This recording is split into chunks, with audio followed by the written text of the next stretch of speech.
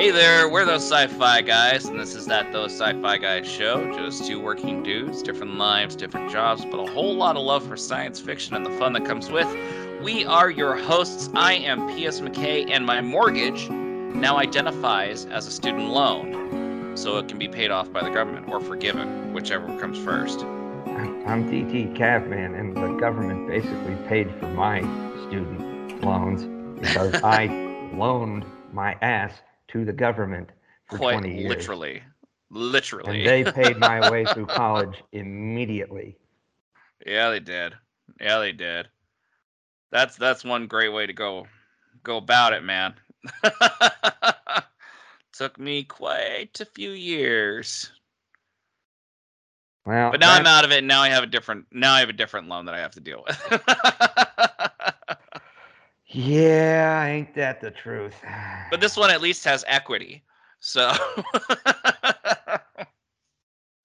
but you are sporting something new on your head there. I am, and I don't normally do this, but yes, this weekend I went to my first concert, you might say, since like 2019. Now, where was it? It was at, the place used to be a Toby Keith's Bar and Grill at Patriot Place. I ate there. I took the family there. It's no longer Toby Keith's. It's now called Six String, but it's the same basic place.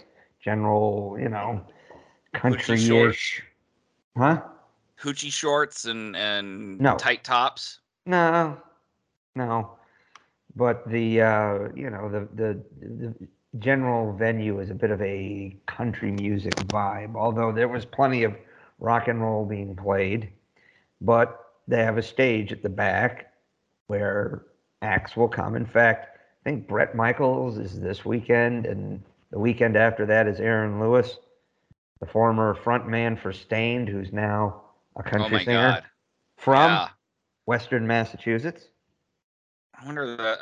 I guess that's why my brother loves Staind so much. Well, Aaron Lewis is a Massachusetts native, so yeah. But this weekend, playing on Saturday night for just like an $8 cover at this place, there's a kid who's on my hat. His name's Timmy Brown. He's a local to this part of southern Massachusetts, born and raised, happens to be cousin of some friends of mine. My parents actually started listening to him a few years ago. Somebody said, "Oh, hey, listen to this kid. It's such and such's nephew." And turns out the kid is related to like 3 of my dad's close friends, all with all different last names and whatnot. Just happens to be that kind of thing. Yeah. And he's been trying to make his way up. He's won local country contests throughout Boston and New England over the last 5 years or so. I think he's tried out for Idol twice, and just I think he got on TV once, but never made it past some of the lower rounds, which is a shame because the kid's immensely talented. He's got a great voice. He's really starting to develop stage presence as well as some songs that are his. Mm-hmm. He's splitting time between here and Nashville, but he does like to come back in the summer and do a lot of shows around here because that's where the bulk of his fan base is. Yeah. And I actually somebody clued me in on him all the way back in 2017, so I've periodically picked up another song or two from him, and I don't know, it was just fun. I can't even remember the last time my dad and I went to do something like that, so we went and got dinner, and then we just stayed for the show, and it was pretty neat because my parents have gone to see this guy dozens of times at little venues where it's just him and a guitar, or slightly larger venues where he's playing, warming up for somebody, or something like this. His backing band was pretty good too. I mean, they all look like they're in their 50s. But they were really good and professional. Some photos just now, and oh my god! If you look closely at the pictures I sent you of the bass player, He's the guy on the far left of the pictures. He has a different hat during each song. I caught him doing it. Oh, I'm like, that's a different hat. And then I saw there's this huge bag behind him. And he's that's reaching sick. in, and he started with a pork pie hat, and then he had like a brown top hat like Willy Wonka, and then he had a big red and white cat in the hat. He had a sombrero when they were playing a song about tequila. He had a British Army pith helmet from the 19th century. Oh, Jesus. He had a coonskin Davy Crockett cap. I saw that one. That was in the thing. He was Yeah. just rotating, and I caught on to it. I'm not sure how many people did. I caught on to it. I elbowed my dad. He caught on to it. This couple who were standing next to us, who we kind of were joking with, I pointed it out to them. They started laughing their asses off. And I was looking forward to see what he would wear with each song, to see if there was a theme. And one or two was like the sombrero. But overall, it was a fun time. And I don't know. I'd just love to see this kid get a chance. I know I met him after his first set. Went up and purchased the hat. My dad went to say hi. He said, "Hey, you sound great," and he introduced me. And it was just kind of a neat time. And what can you say? There's not a whole lot of country acts coming out of New England. Um, Aaron Lewis is gone country. Steven Yeah, Tyler did release a country album. he That is did. true. He's one of a That did million happen. and one rock artists. Darius Rucker, Aaron Lewis, John Bon Jovi, Jessica Simpson. They've all released country. Jewel. Some are technically have a little bit more feel to country too. Kind of like Jewel was a little bit of a folk rock indie kind of vibe. Mm-hmm. And Darius Rucker, his Hootie and the Blowfish songs, some of them sounded kind of country, and he considers "Let Her Cry" the first country song he ever wrote, because it kind of sounds like it. It is, You yeah. change up the instruments, and You he put a plays it a banjo in lot there. in his You put a shows. banjo and let her cry, and there it is. It's an instant country song. You don't change anything else. You No, keep you everything really else in, don't. but you add a banjo. I Or literally a steel guitar. Yeah, I literally have video of me seeing Darius Rucker in concert, Oh, and he's singing that song, and "Only Want to Be with You." yeah. And I did see Jewel in concert. She opened for shit. Who'd she open for? Oh, she opened for Tim McGraw. Yeah. No, I'm sorry. Brad Paisley. She opened for Well, Brad Paisley. I can see And that. it was her. It was Julian Huff. Julian Huff. She Yeah. opened first, I and then remember this when she guy tried to be a country singer too. Gavin DeGraw or something like. Gavin DeGraw is one of those kind of like indie rock guys who kind of flirts with the line a little bit. Yeah. I could be wrong there. Then it was Jewel, and then it was Brad Paisley, and he just Wow. freaking rocked. Brad Paisley is the only true country singer in that group. Yeah. Although Jewel's music, when you listen to the original stuff, isn't that far off. No, and actually Julian Huff's music was pretty close to country too. It just means she had people picking it for her. She had like one album and Well, disappeared from the scene. I believe me, and they had a meet and greet outside and inside the arena, Uh-huh. like, and you couldn't take any pictures if you weren't standing in line. But she looked so plastic and so tiny. Yeah, Julian well, I Huff. mean, wasn't she really the dancer, like a Dancer with the Stars or something She like was, yeah, that? Dancing with the Stars, and I mean, but the problem was she looked so plastic. It was so weird, and it was uncanny valley weird. Like, So yeah, you're saying that just computer generated her there? it almost was. If you've ever been to a Brad Paisley concert in like the last 10 years, he has a lot of he's got a lot of audio visual out there. He But does, and it's he also usually had. the cartoons he draws himself. He did have. Who was the one he sang "Whiskey Lullaby" with? Oh, Alison Krauss. She's It got the was voice of Alison an Krauss. angel.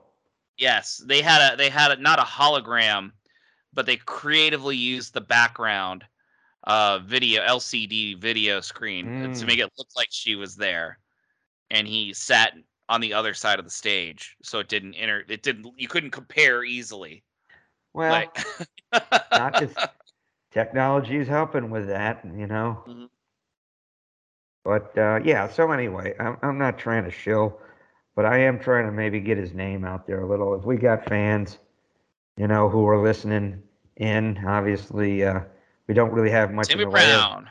videos, right? Timmy Brown, Southern Massachusetts owned.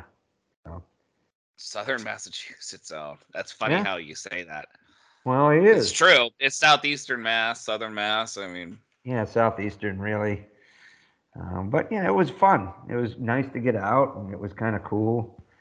I felt pretty old though. A lot of the, you know, you could tell that there were people who maybe were friends of the family around, but then you could also see that there was a lot of young girls because Timmy's a handsome guy, uh-huh.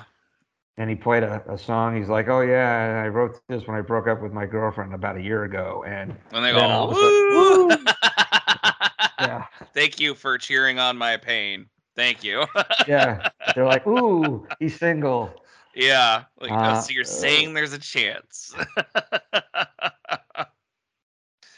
That's funny.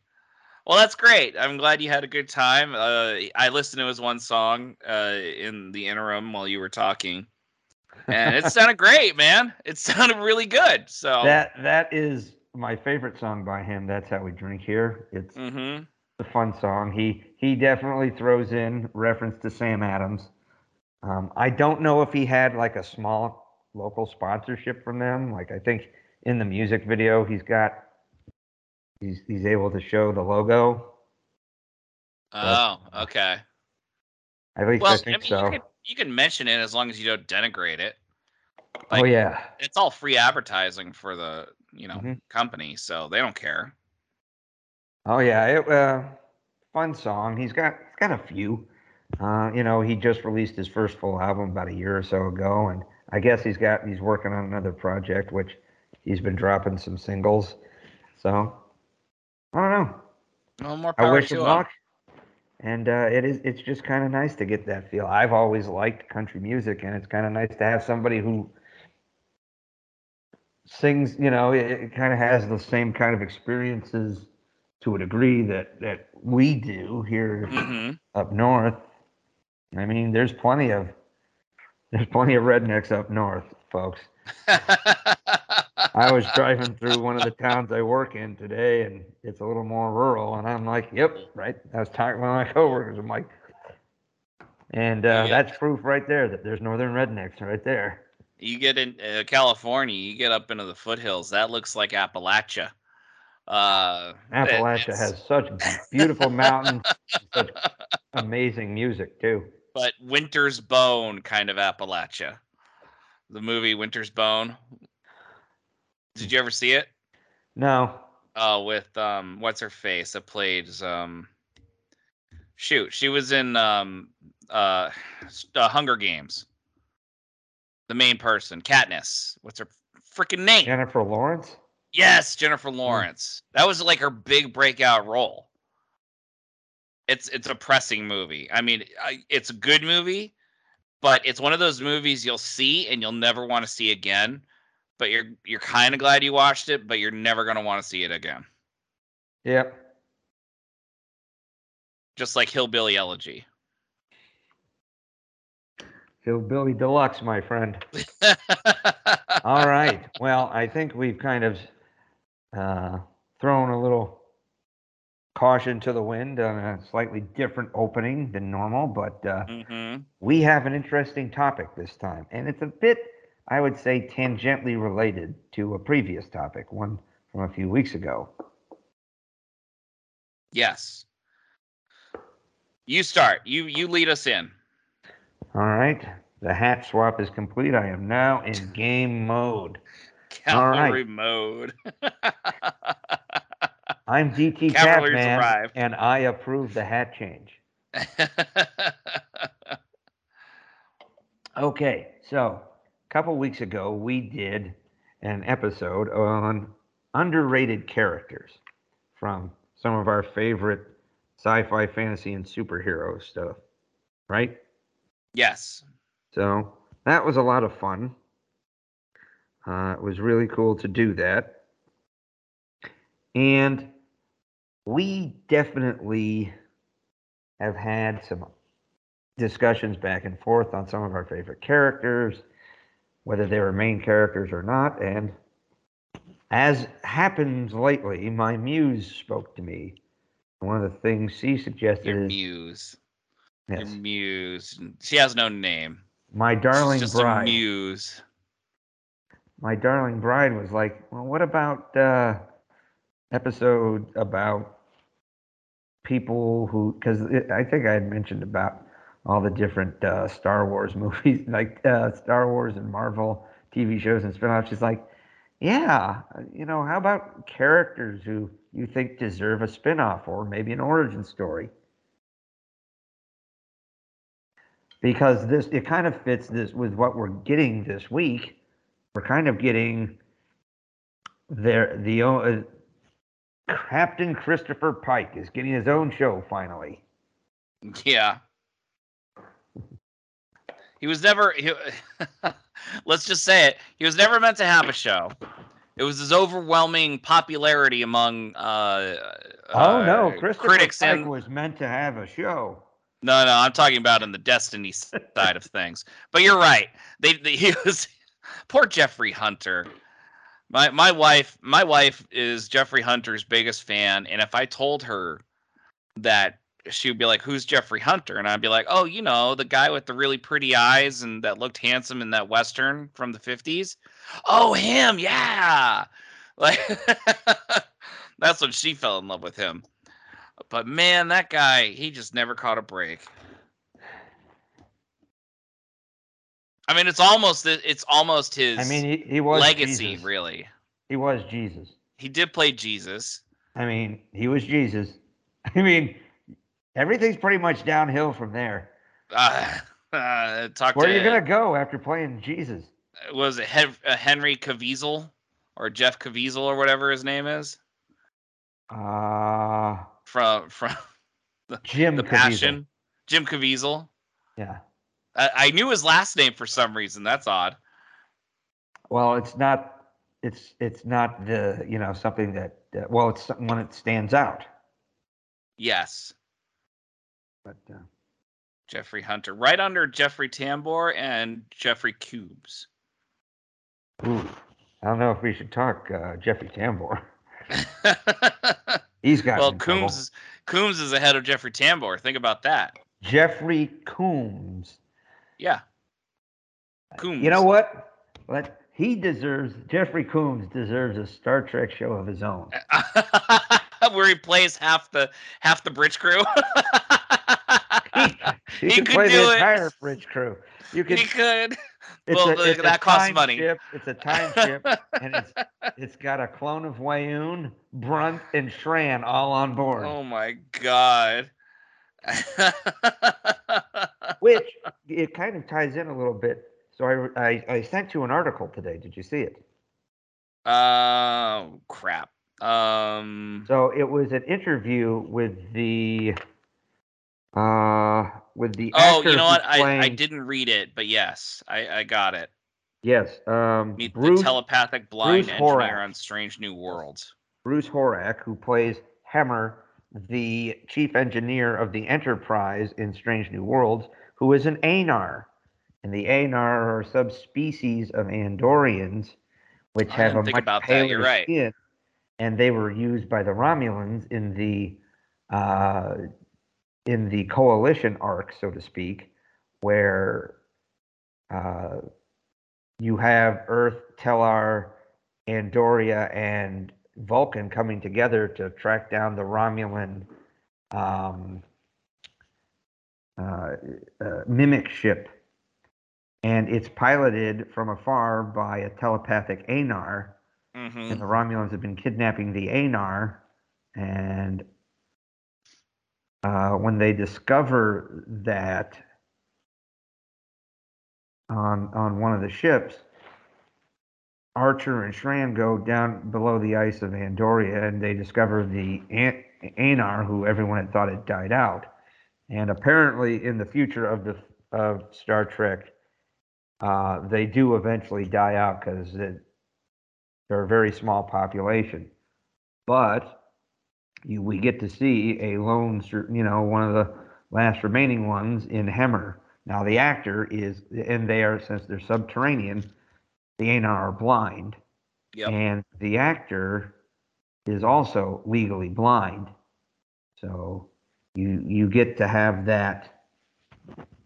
You're able to have a natural race and character for this actor to play, which I think is excellent. Plus, it brings back an Enterprise legacy race, which now we'll get a little bit more expansion of. So I think that's awesome. But in this interview, he said that he would love to meet Jeffrey Combs, who basically made Andorians happen. The modern Andorian, yeah, yes. Absolutely. That's funny because he how early involved was he with the Ferengi? Because I know Armin Shimmerman was one of the first Ferengi we ever saw. In Deep Space Nine, like season 3. So Armin Shimmerman and Max Grodenchik had both played Ferengi on The Next Generation. Right.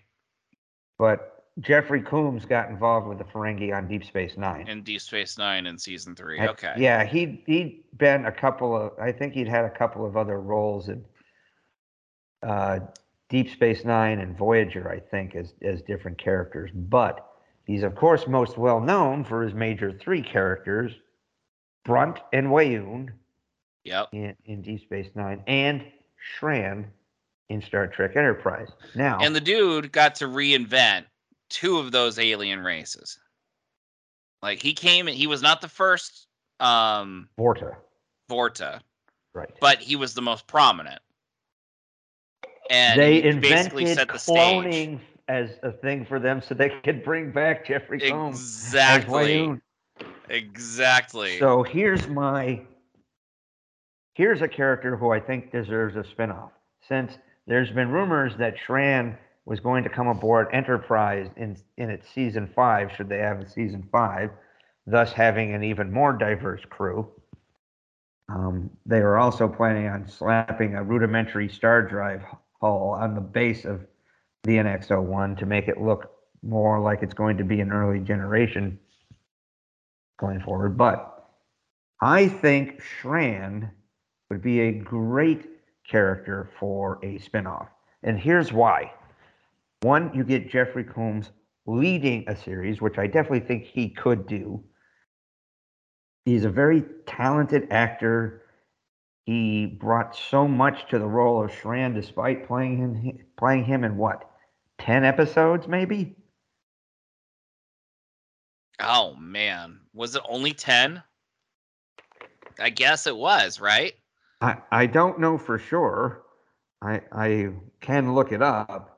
But Shran became as much of an ally to Archer, despite a few ups and downs, as anyone he had. In fact, he was a little bit more of an ally to Archer and the Enterprise more than the Vulcans in the first couple. Oh, absolutely. I think he ingratiated himself to Archer very quickly. It was the other way around, I believe, because remember, Archer basically exposed, in Shran's first appearance in Pajem, Archer basically exposed the Vulcan listening post. Yeah, and tried to, by pissing off the Vulcans, he also tried to prevent a war. So when you think about it, there was nobody else. 11 episodes. Damn, I was close. You were close, but you were wrong, so it doesn't count. So I mean, when you just look at his roles at all, I mean, he had a guest role on Babylon 5.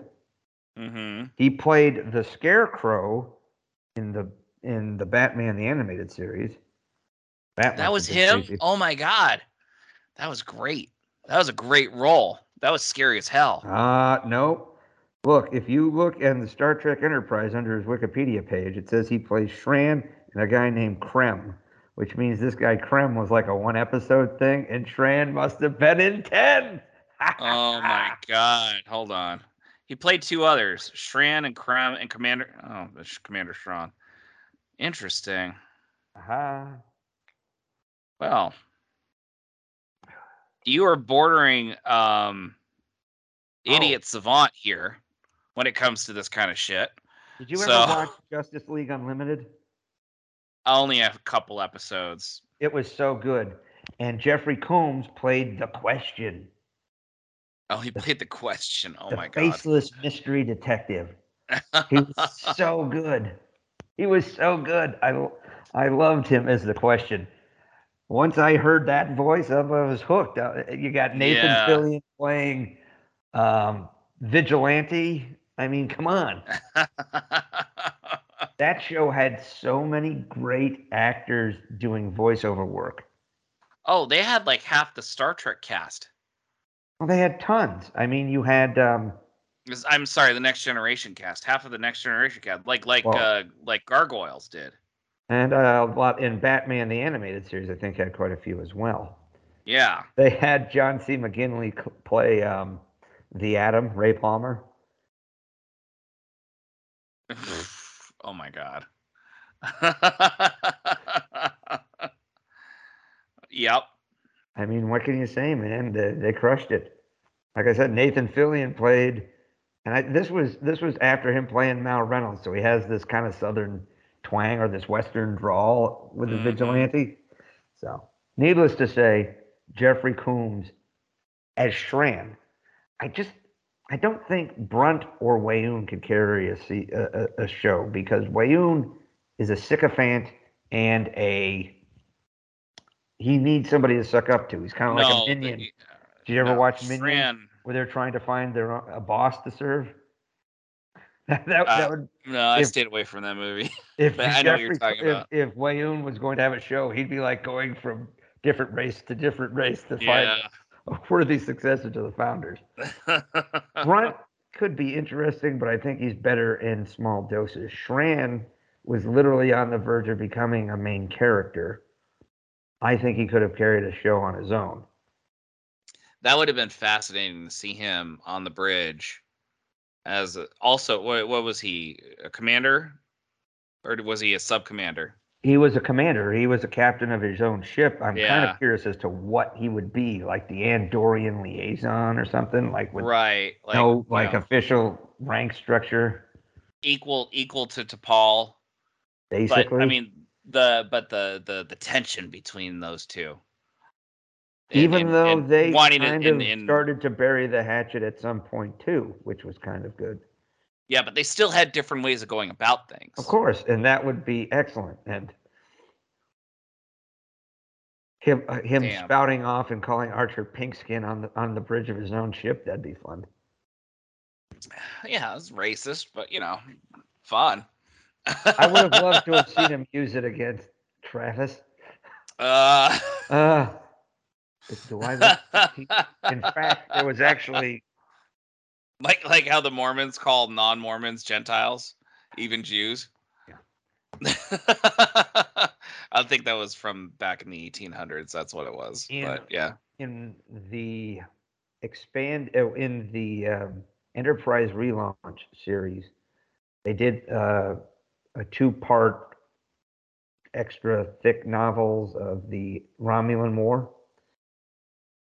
And that would have been cool. No, read those books. They're great. The Enterprise relaunch, after those 2 books do the war, then the series actually turns to the birth of the Federation, and it follows the Federation's early years and where all the crew of the Enterprise ended up as they kind of split up a little bit. Like during the war, Travis ended up serving on another ship, and they encounter Shran before a fight with the Romulans, and he's like, "Oh, I remember this pink skin from Archer's ship." He's like, "Do I look pink to you?"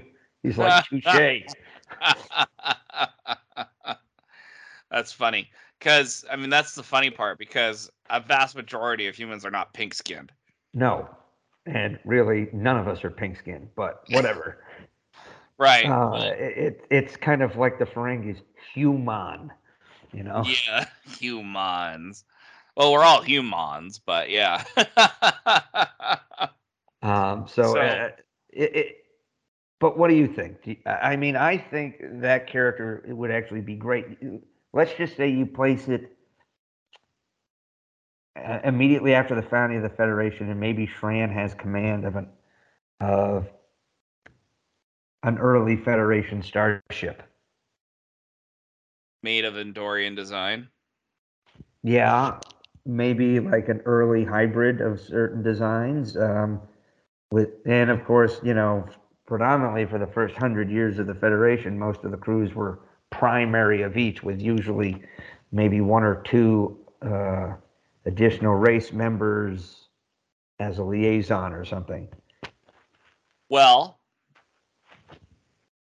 how do you want me to do this? Do you want me to give me my true thoughts, or just like be an asshole and say why you're wrong? Give me your true thoughts. We're always assholes. Because that's how some shows do it. It's like the other person will just take the complete opposite just for the sake of doing the opposite. I get enough of that listening to sports radio up here. Let's I be our own things. If we agree, let's agree. If we don't, let's not. Okay. I agree. Handled. There we are. So this was a good pick then. That was a good leadoff. That was a good pick. That was a good pick. I mean, it's hard to. I mean, did you finish season 2 of Lower Decks? No, I haven't even started it. Oh Well, God, I can't even finish Picard. I got to finish Picard first. without spoiling the episode, he basically plays a malevolent computer program. Which, Oh, of course, yeah, I saw that, like Akrama or Arkma or something like that. it was Amrika. it was just him. It was allowing him to be a complete asshole all show. It was great, and just to hear his voice back. I mean, He doesn't work enough. I mean, I'm sure he's got a nice nest egg, I'm sure all he saved works up and plenty. everything. I mean, you saw him in What You Left Behind. Him and Casey Biggs and Armin Shimmer and Max Grodenchik are like a fucking lounge band I singing. know. He can sing too. He's not a bad singer. Goodbye, my Enterprise baby. Yeah, Goodbye, the Enterprise drive. I left my Quark and Captain Cisco as opposed to I left my Yeah, heart in San that was, Francisco. yeah. I'm sorry, Tony. I'm sorry.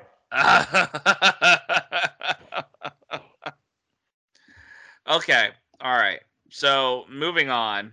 So Shran spinoff, yay, got it. Yay. Or you could Wayne even make it a spinoff, cool not origin so story. much. What spinoff? Wayne spinoff, not so much. No.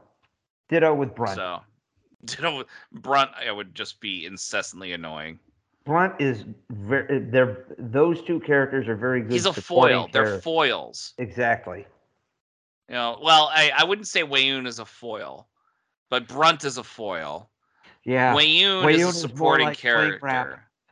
It was nice. I thought it was a two-served answer, don't you? Yeah. All right. So I'm gonna do an antithesis here. Sure. I'm gonna talk about a character that we've all heard should have a spin-off series, has not gotten it, and I disagree that they should get one. Captain Worf. Interesting. Now, is this okay? Is this allowed? Sure. Yeah. Because there was this big movement before Discovery came about where Michael Dorn was campaigning really hard to get a Captain Worf series going. It's still being floated around. I know it is. And they're never going to do him justice, number one. But number two, we've already talked about the wonderfulness that Worf's character got in growth in Deep Space Nine. Like, he was much more better served in Deep Space Nine than he ever was in TNG. Just Google all the times Worf has been denied in TNG. And it's like a 20-minute video. Or all the right? times Worf gets his ass kicked in TNG just to make the Yes. enemy seem more threatening. Exactly. How many But dudes did he really beat up in The Next Generation? I mean, he killed Duras. Duras, that's what I meant. I mean, he killed the fuck out of Duras, and that was pretty Yeah, badass. he Had did. it coming, too. Honestly, that was the only thing. And then he killed like a holographic Skeletor. Yeah. I mean, he killed some Borg and stuff like that, but I mean, he was more badass in First Contact than he was on the Enterprise D. Who brings a blade to an to an extravehicular fight, man? Tell me Worf wasn't cooler when he had the mek'leth, though. I know he was. It just made him more dangerous. If Picard let him carry the mek'leth on the Enterprise, they would have had a lot less boarding problems. Yes. Now here's the deal. I love Worf as a character, and I only loved him more in Deep Space Nine. He really did get that much better in Deep Space Nine. He not only did Deep Space Nine get that much better, but he got that much better, which I don't even know who helped whom. Honestly. I think it was a good fit, mutual. It really was. But I mean, he was supposed to help Deep Space Nine, but it felt like he got help more. Anyway, that being said, I do not think that Worf as a captain, day in and day out, episode in and episode out, would be all that compelling. I kind of agree with you. Now, if they actually threw it out there, I would watch it hands down. Michael Dorn as Worf. Me too. Don't get me wrong. It's like Picard. Is Picard as great as The Next Generation? No. Will I still watch it because Patrick Stewart is Jean-Luc Picard? Fuck yes. Is he a different looking Picard than earlier? Of course, but you know what? It's still Patrick Stewart as Jean-Luc Picard, and I will fucking watch that.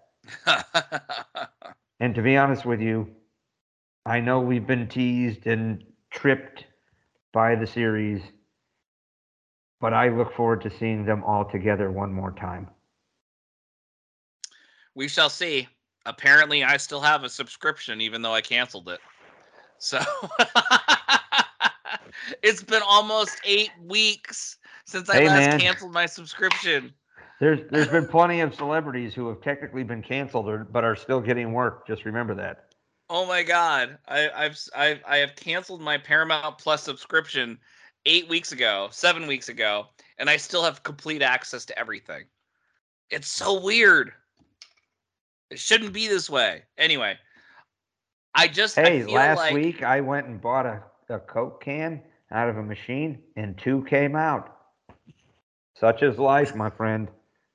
You're talking about a vending machine versus an algorithm? All right, let's do it. As I said, my friend, such is life. Such is life. That's nice. No, I'm not doing Borat. I know you aren't, but I was. But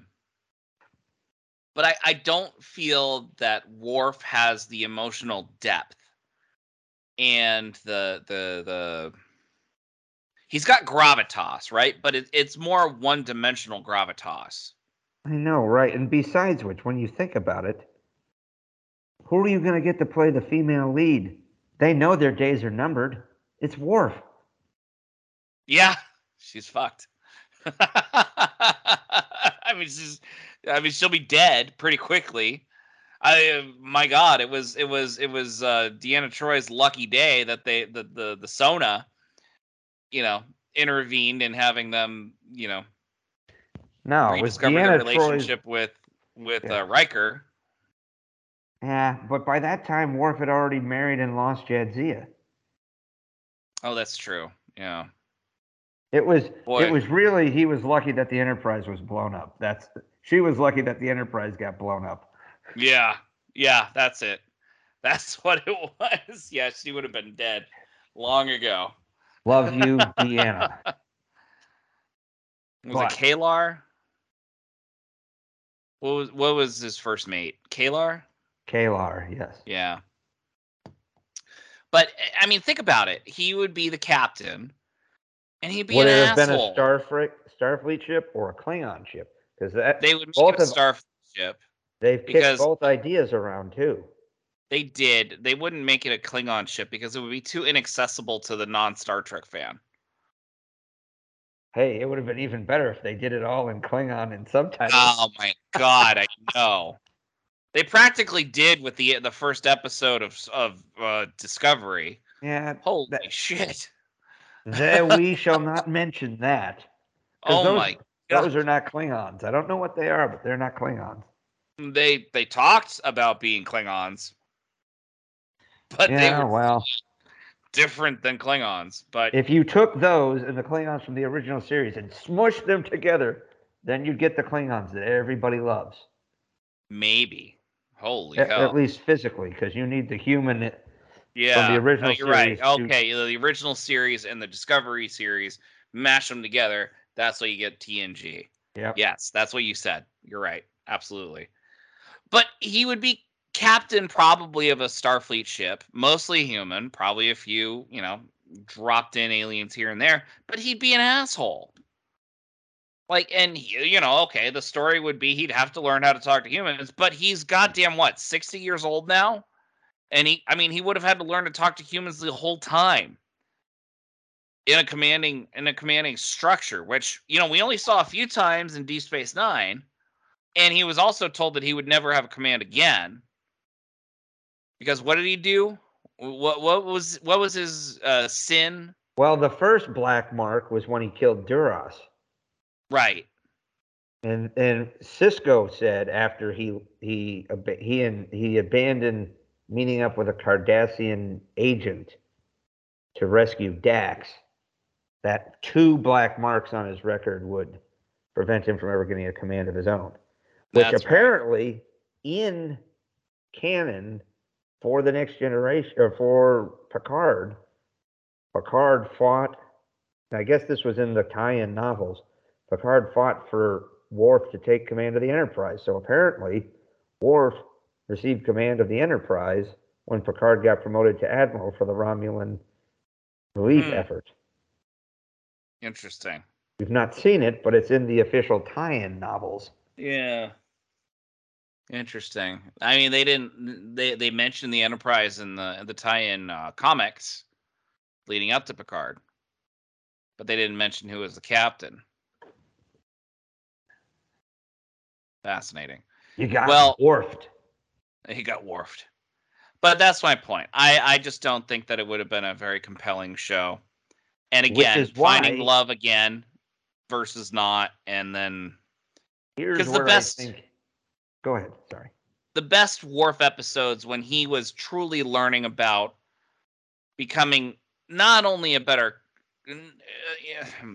I don't want to say becoming a better human, but learning humanity. Just becoming a better person, because even Klingons know how to enjoy themselves, and he didn't know how to do that because he was tragically scarred as a child.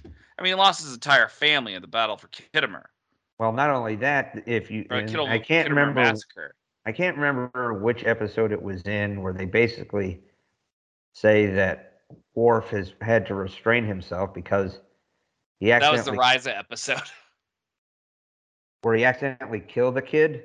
Yeah, he talked about it to Jadzia, and he talked about how he grew up among humans that were essentially weaker than he was, and he had to learn how to restrain himself and everything. Understood. I get that.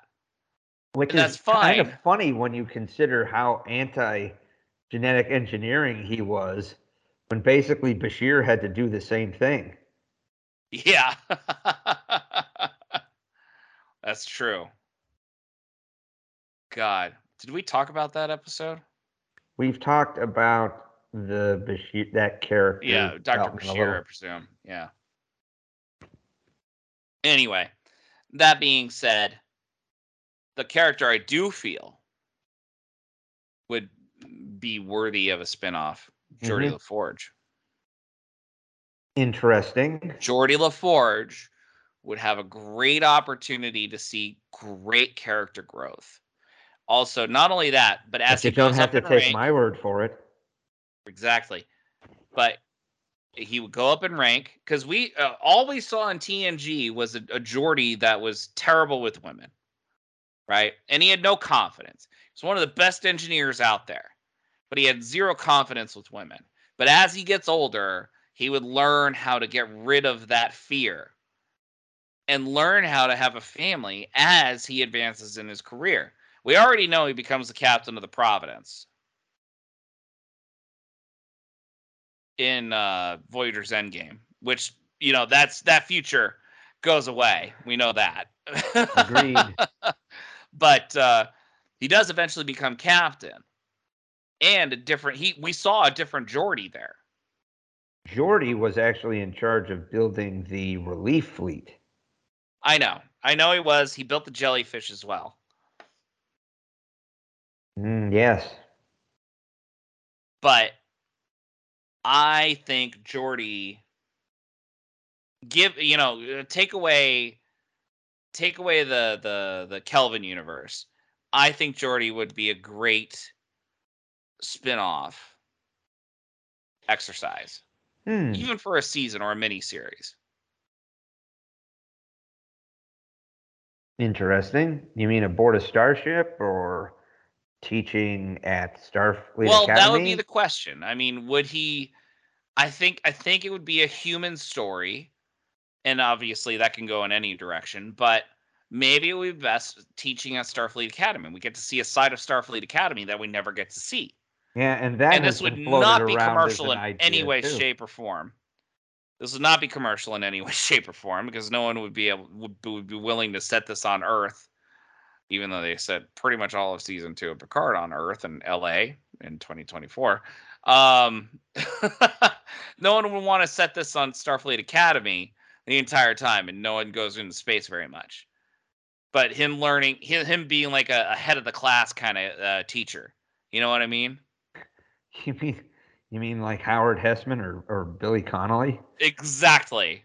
He would have that. He has that kind of humor. He could do it. Well, You're not completely convinced on this. No, here's how I think you make it better. Okay. One of Geordi's associate professors or whatever is Reg Barkley. Okay. It would be perfect. It's either that or make him the chief engineer of Worf's starship. Oh god, can you imagine Barkley being a chief engineer on Worf's starship? I can imagine Barkley actually being a good chief engineer, just probably not for Worf. Not for Worf. I mean, it really does matter on who commands you. That's for sure.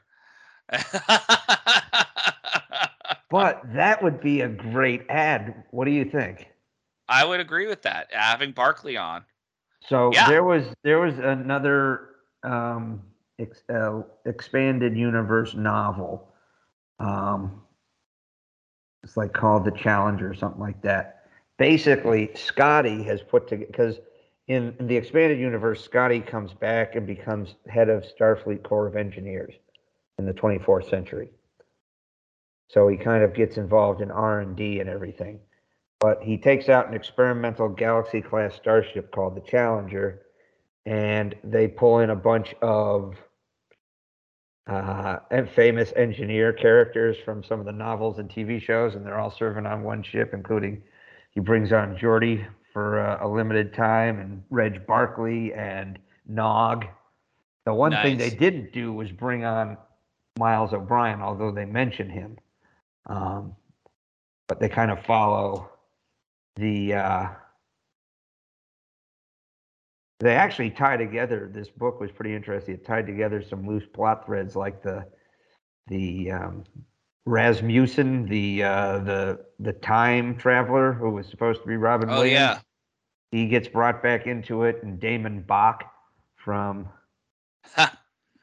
Picard's the nemesis. Stargazer incident. Yep, and then they actually find out what happens to Geordi's mom, because what happened to her ship, because it disappeared and was presumed destroyed. Oh, they find out. Well, don't Yep. say anything because we got to talk about that later. Well, So. like I said, it's an interesting. It was an interesting idea because they pulled in a lot of these engineers from, from lore and whatnot. So all on one ship trying to solve problems together. But I could see that would be a neat idea, to do Geordi doing on like an R&D type vessel or something like that.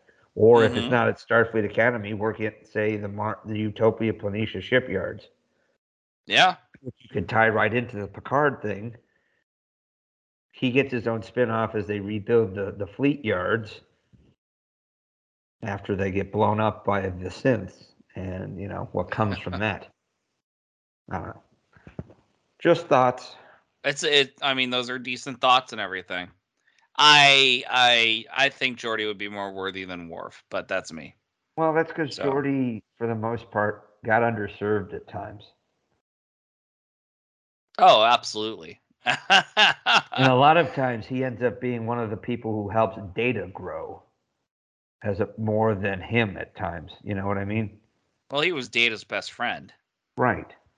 As opposed to Picard. Picard was not Data's best friend. In fact, Picard was pissed off with Data half the time. But Picard was most definitely Data's mentor. And particularly later in the season. And of course, they tied it into the movies. When you see it in the movies. You're not wrong, because they did the acting style, the acting lessons, and yeah, that's true. Or you got to feel the music. Wait, did Picard teach him in music at all, or no? I don't think so. I think it was Riker trying to teach him music. I think it was Riker. But Geordi was trying to teach him to paint, right? This was from what was it? 110. It was the binary. 1100110001. Yeah, where he's like, "You find something funny, sir?" I'm like, "A blind man teaching an android to paint? It's got to mean something in somebody's book." Yeah. Picard kind of gave it was interesting, like in the end of Redemption Part 2, where Data, after disobeying Picard's orders going to uncover the Romulans, he then goes aboard the Enterprise and turns himself over for disciplinary action. And Picard kind of whips upon him a little bit of Starfleet captain mentoring, about why he's not actually in trouble, but don't make a habit of it. Yeah. So. Dang. I think Geordi would be a good one, and of course we've stuck with Trek. Who else do you think deserves a spinoff? Maybe from outside that franchise, or an origin story. Origin story. Here's an origin story I'd like to see. Not so much on a who, but on a group. Okay. The Techno Mages in Babylon 5. An origin story. That would be a thing. That would definitely be a thing. Yeah. When it's a shame because the very first main Techno Mage you get to meet is Michael Ansara, who just crushed it. Yes. And he quotes Gandalf. It's like, it's best not to try the temper of wizards or something like that. Exactly, yeah. Test the patience of wizards. God damn. And again, I don't know enough about Babylon 5 to be able to say anything like that. The Techno Mages were not shown much. They had maybe a handful of episodes in Babylon 5. You get to see a little bit more of their background in Crusade when you have Galen on there. And any chance to bring Peter Woodward back as Galen, I'm on board with. Yeah. Maybe it's not an origin story of the Techno Mages, or maybe it's Galen kind of doing like a Techno Mage. Maybe he's the one narrating the story of the Techno Mages. That'd be great. Right. That's an idea. No, I agree. That would be something. I was thinking also about Babylon 5, and I don't know if this is a cop out or not, but I would like to see more Shepard. Sheridan. Well, Bruce Boxleitner. if the I don't know, we get a lot of him. He did a lot of the I movies. know that's my point. That's why I prefaced it with a cop out. Like, But I we mean, will. I guess the reboot is supposed to focus on him from the beginning, really. supposedly. Well, I'm not trying to be a cop out on it, like I said, but I always liked him better than Sinclair. Sinclair. The problem is they had both S names. You God you damn say it. Shepard one more time, I'm gonna make you slap yourself. Shepard is part of the Mass Effect thing. That's what gets me. Yeah, and I said it one more time. But I mean, why do you replace one character that has an S name with another character that has an S name? Continuity. I mean, oh God! Seriously, was that necessary? No. Yeah, I mean, you could have named him Jericho. That would have been better. The best captain in Babylon 5 history, Captain Commander Jericho. You're an asshole. I am. I've been sending DT Cabman some Captain Jericho memes. Jellicoe. If you're going to be an obnoxious person, at least say it right. Nah.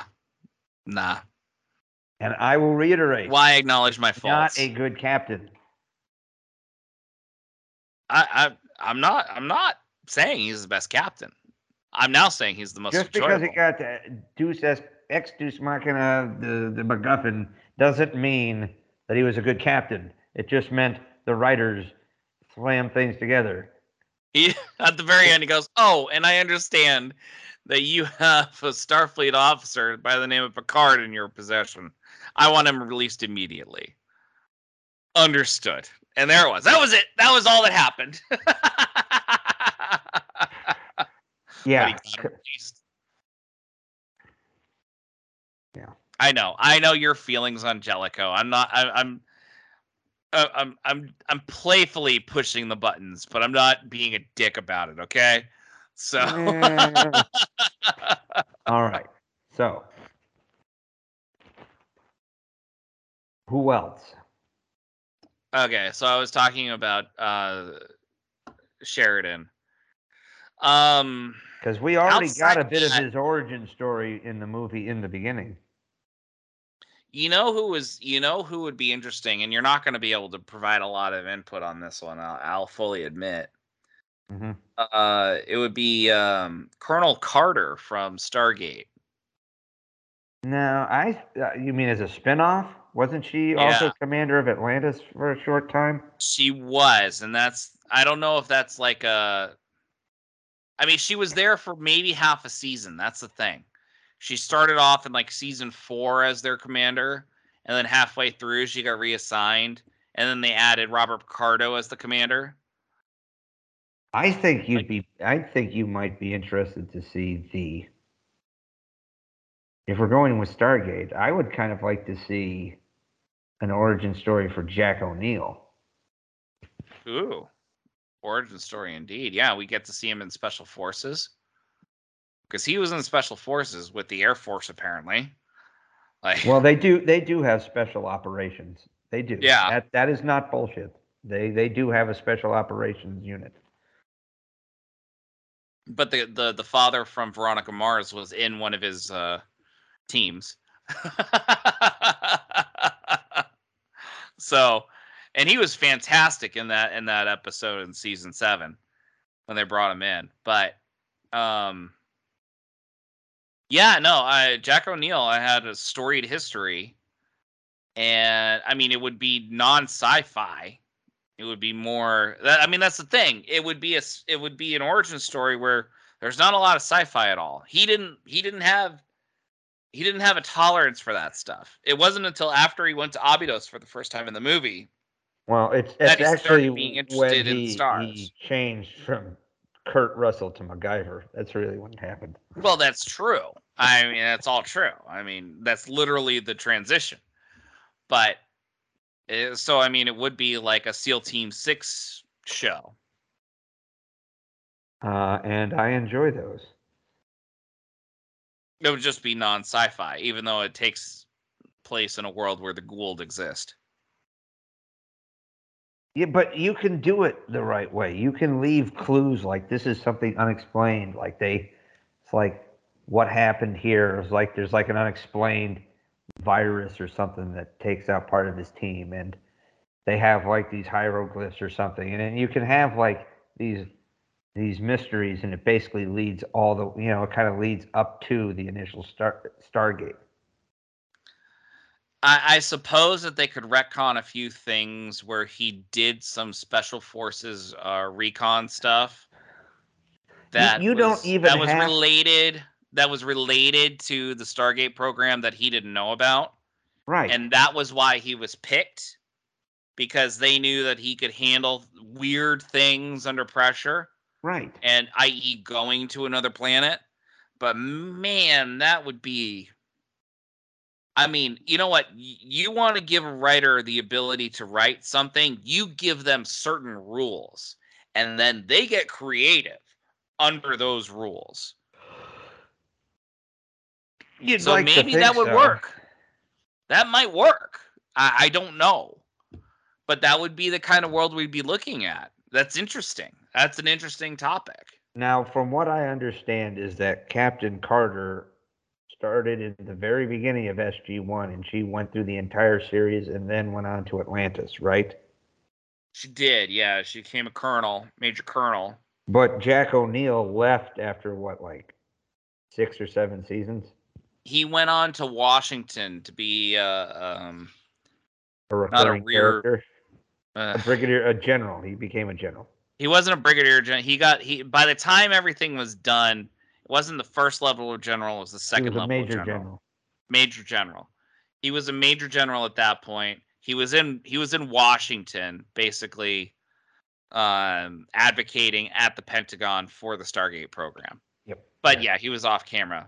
Like from season 8 to the rest of the end, he was basically a guest star. Mm-hmm. Which is fine. See, there you go. Carter kind of got a full run. I mean, I know it's kind of like saying, hey, Worf could use another show. Because Worf's been on, he's the only person who's been a regular on 2 separate Star Trek shows. Yes.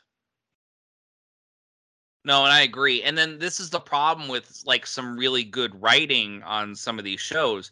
A lot of these characters are already fleshed out. So having a spin-off series doesn't help them. Worf was never very well developed in TNG. Like, we loved him. We knew enough about him. But it was DS9 that really gave him a life. Well, yeah, he had... Deep Space Nine gave a lot of people lives because, their off time was just a little bit easier to check in on. Right. But, yeah, but Stargate, that's the key, right? Like, what character is most deserving of a spinoff that hasn't been developed enough, but is most compelling to be able to create an entire series around? Well, how about Battlestar? Is there anybody... Now, we know that Adama got an origin movie, basically. He did. And technically even a series, right? Wasn't Caprica about, like, his father? Yeah. It was his grandfather, I think. Maybe it was his father. It's been a long time. I stopped watching Caprica after, like, 3 episodes. It wasn't... And that's the thing. It was stuck on Caprica. It was basically Vancouver, Canada. And... yeah. Yet another pilot, by the way, that had boobs in it that they couldn't air on TV. Sometimes I think Sci-Fi gets away with some of these stuff. The channel, of course. like Sci-Fi Channel. Well, I mean, most of the sci-fi you saw was a lot of TNA from the supporting female characters, wasn't it? Always. And we Forbidden Planet. Forbidden Planet. Two of the 3 guys on that Earth ship wanted to bang that girl. Yeah. So What was her name? Tila? Not Tila. something like that. It was close to something like that. Like, I mean, that was what sci-fi was. It was, filtered horniness. For a segment of the population that, according to the rest of the population, had no chance with women. So Exactly. anyway, all right. So do you have anybody? Altera. Her name is Altera, by the way. Sorry. I guess it would be hard for Battlestar to have spin-off.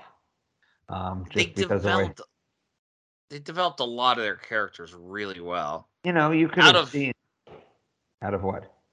Out of all the characters, the one that I thought would have been the most likely until the last season?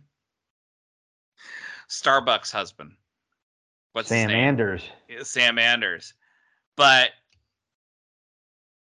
he got lobotomized, basically. Yeah. But I liked him. The pro athlete turned resistance fighter. Uh-huh. I liked him a lot. And he was a guy with morals. He was a good guy. Yeah. And he was also the bad guy and he didn't know it. Also, yeah. But I found that compelling. But you can't really equate that to a spin-off series because that's such a bottled up show, Yeah, and an Anders spin-off would conflict with the Andor spin-off. Right. Oh, there's that Star too. Wars. There's that too. Man, what other sci-fi? I know we're like reaching for straws at this point, but you know what I would like to see? Yeah. I don't. Firefly origin series. Oh, that would be good. I would like to see the brown coats versus the colonists. That's one. Or you could go all the way back to the voyage from Earth to the new solar system. That would be good too, because you could bet that those planets that they land on are not exactly, paradise. They had to terraform all of them. And there still were. Yeah, you could see or maybe like a kind of a quick flashback of everybody leaving, and then it kind of cuts to like however many generations when they first arrive in that new solar system. Yeah. And how they start terraforming. But yes, I would like it's kind of like how people have been clamoring for Game of Thrones spinoffs, where it's like, oh well, we'd love to see Aegon's conquest all the way back, 300 years before the show. But what we are getting is the Fire, which is the House of the Dragon, which is basically the Fire and Blood series of books, which basically is like the Targaryen family history, and they're doing the Dance of the Dragons. So that would be like the brown coats versus the Alliance, and that'd be cool. So okay, all right. Let me ask you this question. It's not exactly in the line of. Because I would love to see the brown coats, war. I would love to see that, and I think that would be a great spinoff. Here's my philosophical question. Prequel, yeah. Do you think, since the two main countries that financed these colony ships were the United States and Communist China? This show would sell in China. Well, here's my question. Maybe it wouldn't. Do you think that it was the Chinese that were predominantly in charge of the government, ergo mostly fascistic in its control of information and teaching, the ways of doing that, which is what caused the Brown Coat Rebellion? Because they also had the American influence. It was never explicitly stated, but I'm sitting here thinking, holy shit, that might be what did it. It's an interesting thought. I'd never considered that. I mean, you saw a heavy Chinese influence, especially in the movies, but they would speak Mandarin every now and then, which they would basically that there was a Chinese influence. They would do it to curse, yeah. But in the movie Serenity, they showed that there was a heavy Asian slash Chinese influence, which, I mean, they made it more ambiguous Asian influence, but it was supposed to be China. Yeah. But I mean, we obviously know that the central government was a very tyrannical government, and they created the Reavers because they were trying to subjugate their colonists. Well, that could have been an interesting origin. Miranda. Yeah. I mean, we all know what kind of happens. You know, you got the exposition dump. That was Sarah Paulson, by the way, doing the expedition dump. Oh, really? That was her? Yep. Oh, damn. Good for her. She's in everything. She is, apparently. Damn. But yeah, that's my 2 cents. I don't know. I think there's validity to that thought. Well, Firefly, particularly since it had so little in the way of screen time, is definitely something that I think Disney's going to do a reboot, but I think it would have been primed for a spin-off or an origin story or something. You know, I own Firefly, I own Serenity, and I can't tell you the last time I watched it. I used to watch Firefly regularly, but I have not in a long time. Now I can watch it on Hulu. Yeah. I may need to watch the pilot again. That was always fun. Well, it's funny because the pilot... It was aired out of order. Oh, totally. And I was just going to say that because iTunes has you list it in order of how it was supposed to air.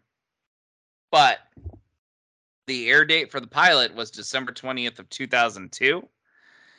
And then the train job, which which was the premiere, was September 20th of 2002. Why would an executive do this? Like, again, we all know Fox has not had a very good history when it comes to solid sci-fi. Outside of the X-Files, barely anything's lasted a season. Maybe Fringe, about it. Sleepy Hollow and that I don't think got the push it deserved either. No. So, God damn. I mean, 14 episodes. Almost all of them are aired out of order. It's exactly almost all what of them. Like, TNT did with Crusade. You're right. The same thing. Yeah, and that's the funny thing about watching the Discovery takeover of Warner Brothers. It looks like it's like finally the adults are in the room. Like, going to Warner Brothers and be like, what the hell are you doing? Like, you may have a different opinion. Really? I feel like Discovery is run by smart people. I don't know. They used to do real things. Now, outside of Shark Week, it's like, what is it, like my 600-pound life and shit that they're doing? Yeah, well, they do that, but they know what they can make money off of. They're competent in that. Here, they're looking at the catalog of what Warner Brothers owns, and they're going, you're fucking this up every which way from Sunday. Yeah. And what are you doing? And I feel like that kind of management, who manages to make money off of my 600-pound life, by the way, a lot of money, who created a very successful streaming service that is ancillary to all the other streaming services, but is very successful. Yeah, Discovery Plus. Very successful, by the way. Yeah, let me tell you how angry that made me. I know. They actually had some good Shark Week stuff that was only on there. And I wanted to reach through the fucking TV and choke their executives. It's only a matter of time before it all merges with HBO streaming wars off. I'm sick of it. It's all going to come together. Don't worry.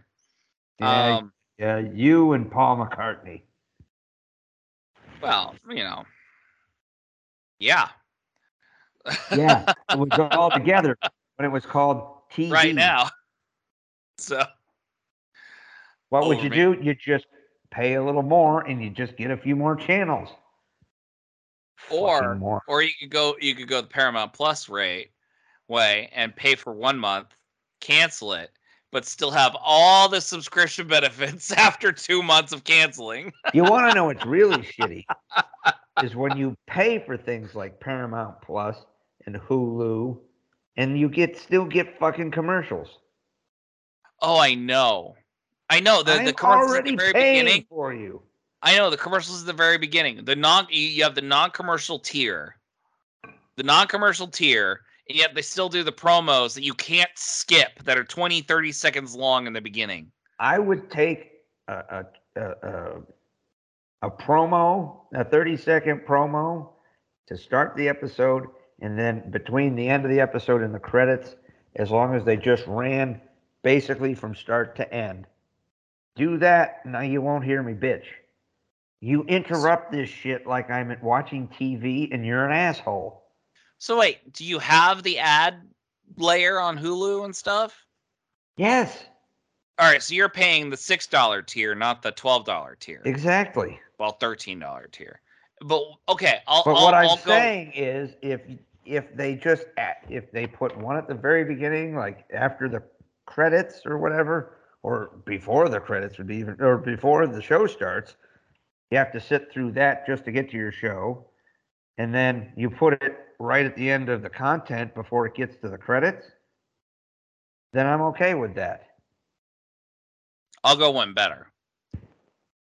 I will tolerate commercials within the program if I know that I'm paying for a commercial tier, okay? That comes in between like regular commercials on the TV. Yeah. However, do not repeat the same goddamn commercial 3 times in a row and every single commercial break. Also agreed. You guys need to figure it out because a lot of people are starting to cut streaming services. Holy shit. I know they do it because they want to irritate the shit out of us, so we go to the non-advertising tier. I think it's going to backfire. I think people are actually just going to, because everybody's talking about cutting more cords. What are you going to do? Stare at the wall? If you go outside and play, cool. Netflix is going to an ad tier, and do you think that they'll do the same thing? No, they're going to want to promote their ad tier, so it's not as irritating. I haven't heard anything from Disney Plus, which is good. Disney has talked about it. They haven't made any decisions yet, but if the Disney's in their own realm of shit right now. I think Disney probably won't do it because of all the kids they're trying to bring into it. Well, okay. Well, that's the other thing. Think about this. All the kids they want to bring into it. Do you know how much money toy advertisements would bring into that Disney advertising? It's all fun and games till the parents cut it off. Holy shit. Well, that's what they're worried about right now. They're in a whole other world of shit right now. Yep. They lost 200,000 subscribers. Rumored. I know it's the same amount of number that Netflix lost, but it's rumored they lost 200,000 subscribers in the last month. Disney did. Well, some of their content and some of the things that people think they're pushing. Yeah. That's all. That's a thing. So, but we don't talk about that here. So, but we do talk about the questionable thought about Stacey Abrams being on Star Trek because she's a politician and she was the first one. That's all I'll say. Hey, she should have a spinoff. Yeah, she can do it when she runs for fucking Congress or governor or whatever. Stay the fuck out of my Star Trek now. She should have like a whole like West Wing version of the Federation. I read that. They made a book like that. It was called Articles of the Federation. It was a novel that took place right after Nemesis. And it followed the Federation president and her council. It actually was pretty good.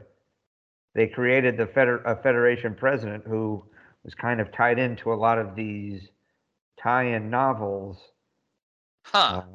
for several years. Yeah, no, it was actually pretty interesting.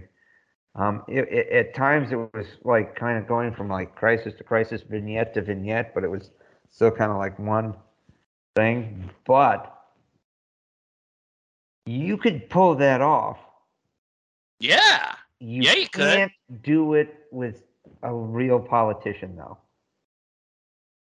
But you can bet Paramount's going to try. they already put the gauntlet down. Cameos are one thing. If you let's just say you're absolutely correct. You're absolutely correct there. Yes. If you were to spin off President Rillick, I have no idea. And the president of the Federation in Discovery season 4. If you were to spin her off and do an entire series West Wing style of the Federation, you might get people who jump on board with that. Wait, was she president of Earth or the Federation? Stacey Abrams was president of Earth. Okay, because I was like, wait a minute, that means the president of the Federation died. No, she was president of Earth. The president of the Federation was like part Bajoran, Cardassian, and human. Yeah, there was something like that. Yeah. But I was saying that she was president of the Federation. Stacey Abrams was president of the Federation. But she was the president of Earth. She was president of Earth. You're right. So, I mean, if you were to do president, because president of Earth is just lame now in Star Trek. Okay? It is. President of the Federation, that's where you're going to get more interesting things. This is true. If they are able to figure out Clone War style of political intrigue and not prequel political intrigue, where you're able to stretch it out a little bit more, then you might be able to do that with Star Trek. But you know what I think you'd have to do? You'd have to have it be with a companion TV series.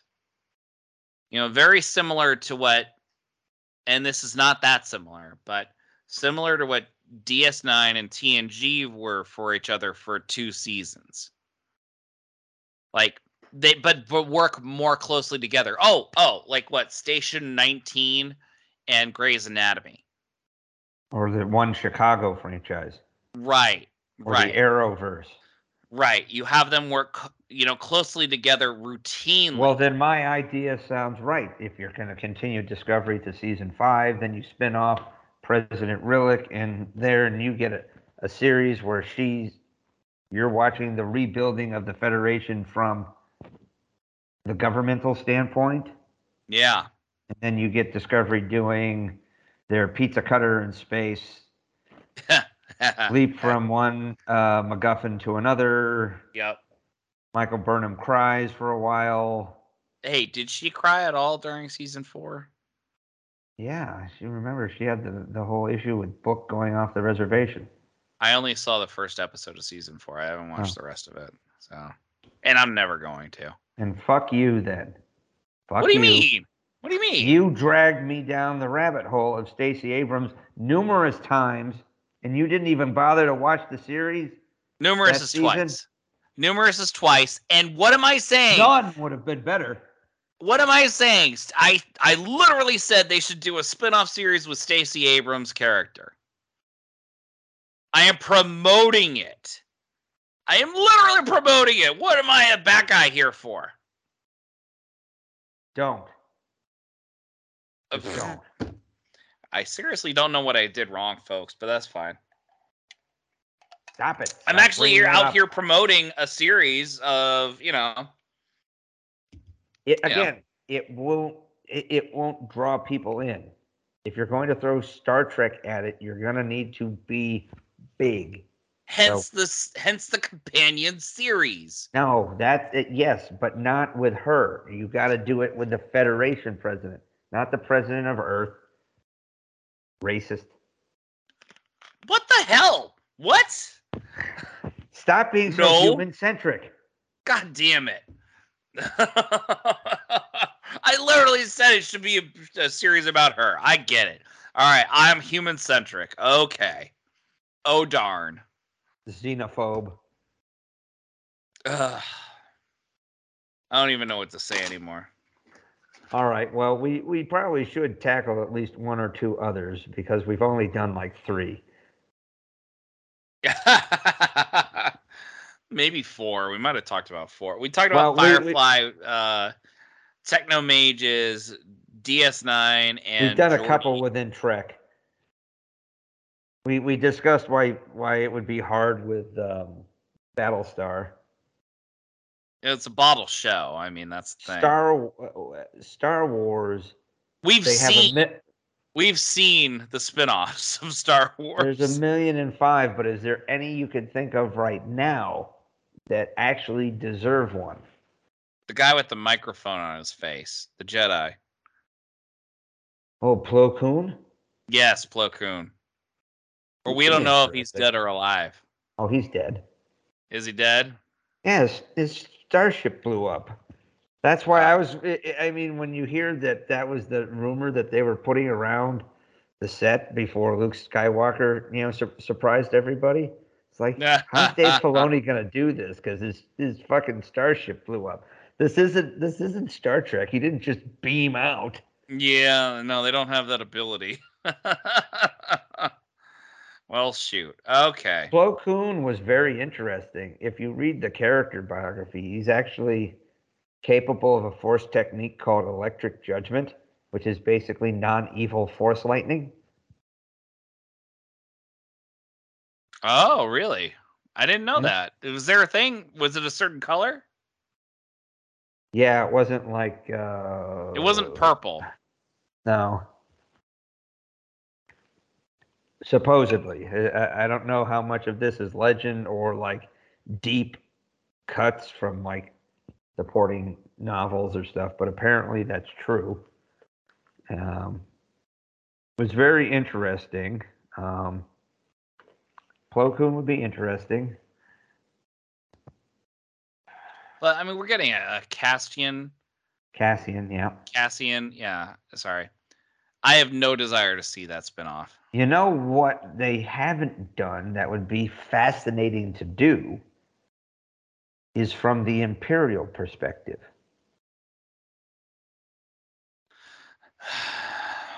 But I know what you're saying, and I would love that. I would absolutely love that. But you know what the problem would be? Can you tell me what the problem would be? Finding a lead that you would actually want to follow? No. Knowing that they're all going to die? You would be lending a sympathetic voice to a movement that is technically supposed to be completely evil. And Star Wars is about good and evil. But that was the neat thing about Timothy Zahn's Heir to the Empire. True. Which is now Legends. Yeah, but there's still a lot of serious rumor that they're going to attempt to do like an Heir to the Empire TV movie with some of these Where's Thrawn? Mandalorian type interconnected series. Sure. Well, you know they're bringing in Thrawn. Oh, I know. They're gonna bring him in, and that'll be great. And Ezra's coming with them. A Thrawn limited series where he's back in charge of. This is what would be interesting. You get a Thrawn limited series, like 5-6 episodes, where you see that he's rebuilding, and then it comes to a head with all these other series. Thrawn was such a captivating villain, even as a antagonist in Rebels. I would have watched much more of him than they put out on screen. You know what the problem with that would be, though? Not enough not enough blue dye for the actors? No, they've got plenty of that. You saw Cad Bane. I saw Shran. You saw Shran. They've they put themselves into a writing corner because we've got the sequel trilogy, and then we've got the original trilogy, and this takes place starts 4 years after Return of the Jedi. Years. Yeah. And then we're like 6 years, maybe 7 after Return of the Jedi at this point. Yeah. And so we're going to have this build up to Thrawn. in the meantime, and none of it will matter narratively, because we know Thrawn has no influence whatsoever among the New Republic, and he has no influence whatsoever among the First Order. While I would love to see Thrawn be this kind of character that you describe, So and it would how absolutely work. It would be the greatest thing for Star Wars ever. Narratively, it won't matter. Here's how I think it can matter. So, they kind of mentioned in the Aftermath trilogy, which I guess at times has been sort of canon and sort of not. These novels that kind of came from that Disney kind of put out. Yeah. You can use some of that as a buildup where like the New Republic kind of starts to demilitarize when they think the Empire is defeated. Thrawn shows up like 5-6 years later, kicks their ass for a while. They finally beat him. They think they've wiped what's left of the Imperials out, and they fully demilitarize back to kind of what the Republic was pre-Clone Wars. And that's why they're really caught with their pants down after, when the First Order shows up, is because they're like, no, we've wiped out all the Imperials. The last group that came together, we wiped out under Thrawn. I understand and I follow what you're saying. It's basically the same principle as having an Obi-Wan series halfway between Revenge of the Sith and A New Hope. I know, and none of it matters. But it's still going to be awesome. But none of it matters. That's my point. We get to see it, but we already know the outcome. Yeah, but maybe it actually sets something else in motion that we're not aware of. Maybe. I mean, what we need is a Star Wars series that we know is outside the bounds of our temporal bookend. Ooh, so here's what's interesting. If you look at the art of Ahsoka that comes with the actual title card, it's very reminiscent of the Rebels episodes, The World Between Worlds. The World Between Worlds, the Veil. Which, yes, you could actually see Star Wars spin off and do alternate and like an entire alternate universe.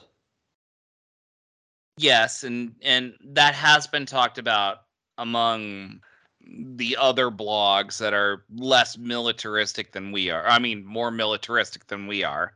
Trust me. All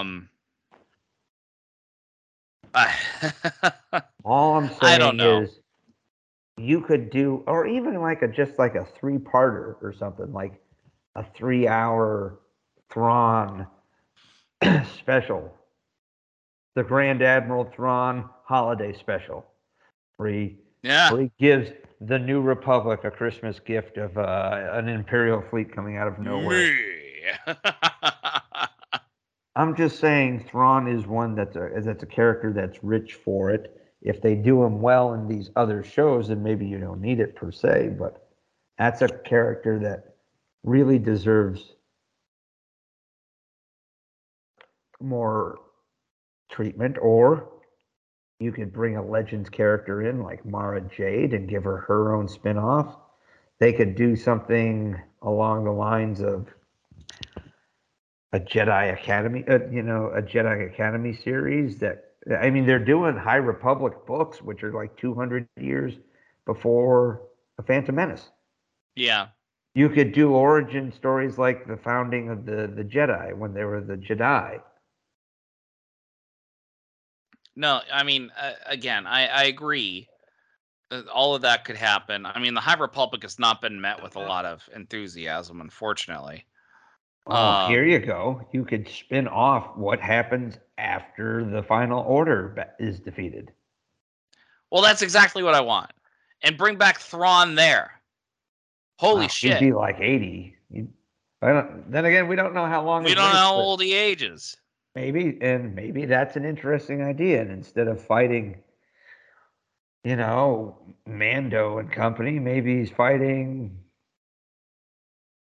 Ray's here. Ray and I mean, Grogu team up to defeat Grand Admiral Thrawn. and I feel like I've gone into cynicism territory here, Son of Thrawn. which I have, and I apologize. Son of Thrawn. Yeah, there we go. Son of Kong. All I'm saying is the character of Thrawn deserves a grandiose meaning in the Star Wars universe. And any kind of showing of him in the time period that we have The Mandalorian would be utterly meaningless. It only works if they show him wearing pants big enough to fit his huge balls.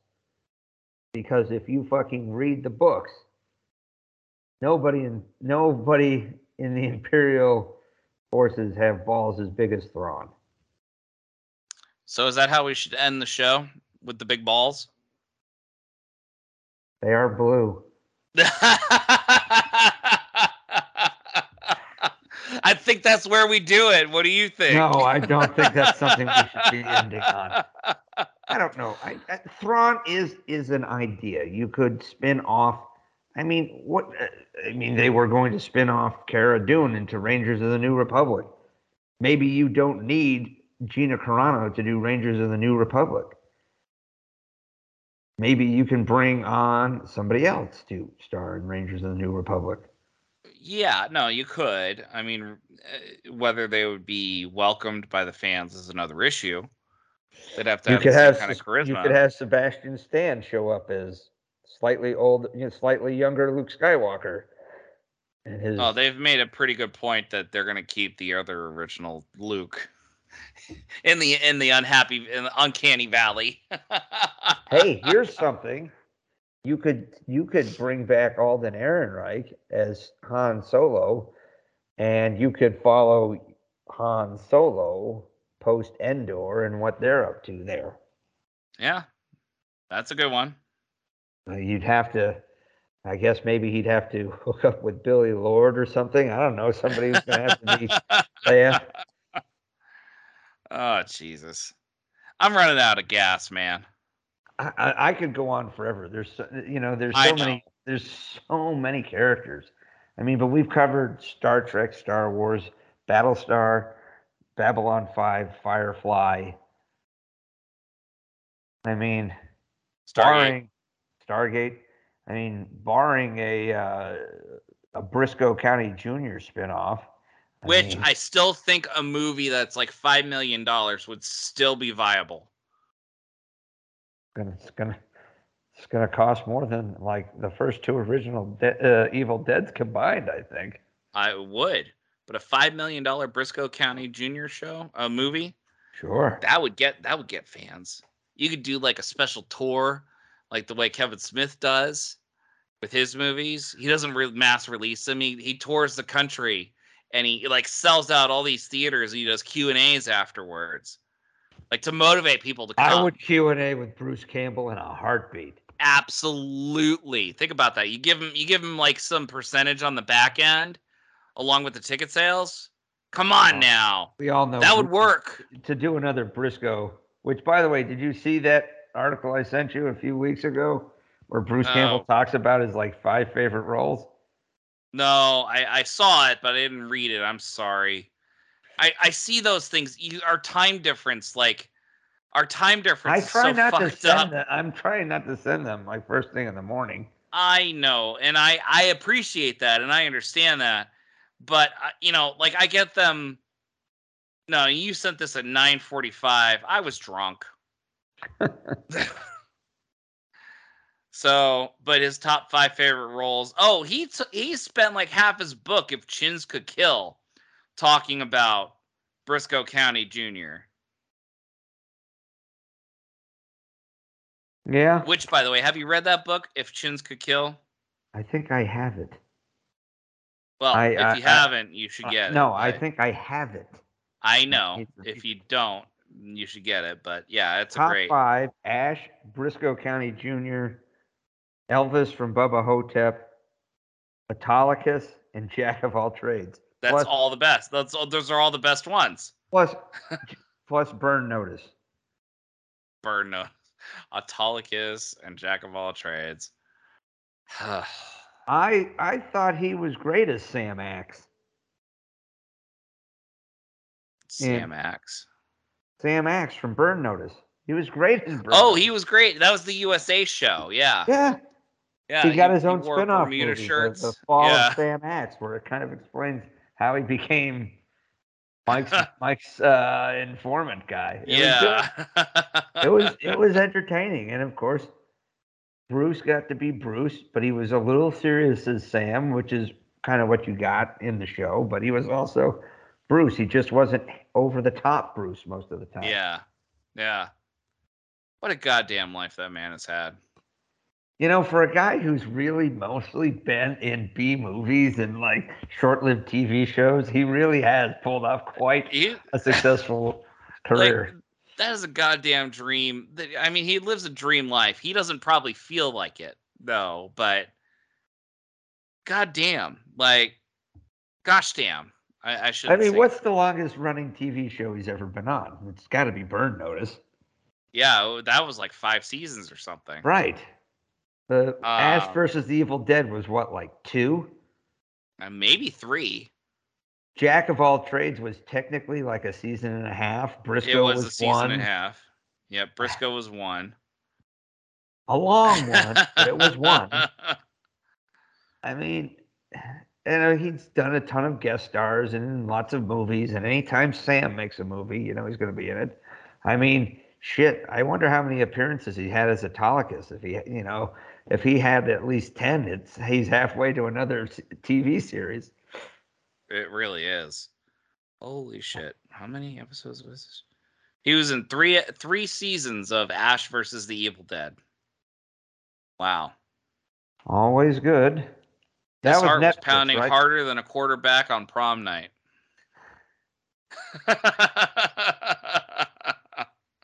Literally a line that he used. I mean, did you ever see My Name is Bruce? No, where he fights like he plays himself in a situation where he's fighting the paranormal. Yeah, he's like, you know, some kids like, my town's under attack by some undead monster. I better call Bruce Campbell. And it turns out the kid is a Bruce Campbell, you know, fanboy, and they hire Bruce, who's like totally not up for the challenge. Like, I'm serious, dude. My name is Bruce. I'm just one guy. It was such a ridiculous movie. It was awesome. Oh, so good. Oh my God! I'm looking when that came out. I have to. Here we go. It was like 2007. 2007. I cut you off before you could prove your worthiness. It was, but I remember it being like a sci-fi movie. You know, it was. After like all of his shows went off the air and before Burn Notice really kicked off, he was doing a lot of like these sci-fi movies. Yeah. Sci-fi channel movies. But I think My Name is Bruce. I mean, he did Boba Hotep in the middle of them, which has got a big cult following. But yeah, Ted Raimi playing all these different other characters. Ted Raimi, who was Sam's brother, I think his biggest role was on Xena, and then he was on Sequest. Yeah, as Joxer on Xena. O'Neill on Sequest. He was in all 3 seasons. One of the few guys who was in all 3 seasons. With a dweeb. None of his characters would have warranted a spinoff with him specifically, by the way. With Tim Raimi? Joxer or O'Neill or whatever. No. Bruce Campbell deserves a spinoff as Bruce Campbell. Yes. Let's end on that note, shall we? Because that's an upbeat note. I'd watch a Bruce Campbell spinoff. Starring Bruce Campbell. Would you? Starring Bruce Campbell, with Bruce Campbell and Bruce Campbell. Directed by Bruce Campbell, written by Bruce Campbell, produced by Bruce Campbell, edited by Quentin Tarantino. There we go. On that note, everyone, We hope you enjoyed yourselves. Please follow us on Twitter at Those Sci-Fi Guys or at PS McKay. Send us notes. Send us your thoughts. And please know that occasionally we fall into those pop culture guys and those bizarre real world guys, but mostly we're those sci-fi guys. So you guys keep dreaming and we keep working. So long, folks. And a lot of times keep drinking. I stopped an hour ago, but that's fine. I'm DT Catman. I stopped drinking 20 minutes ago, and I'll see you on the high ground.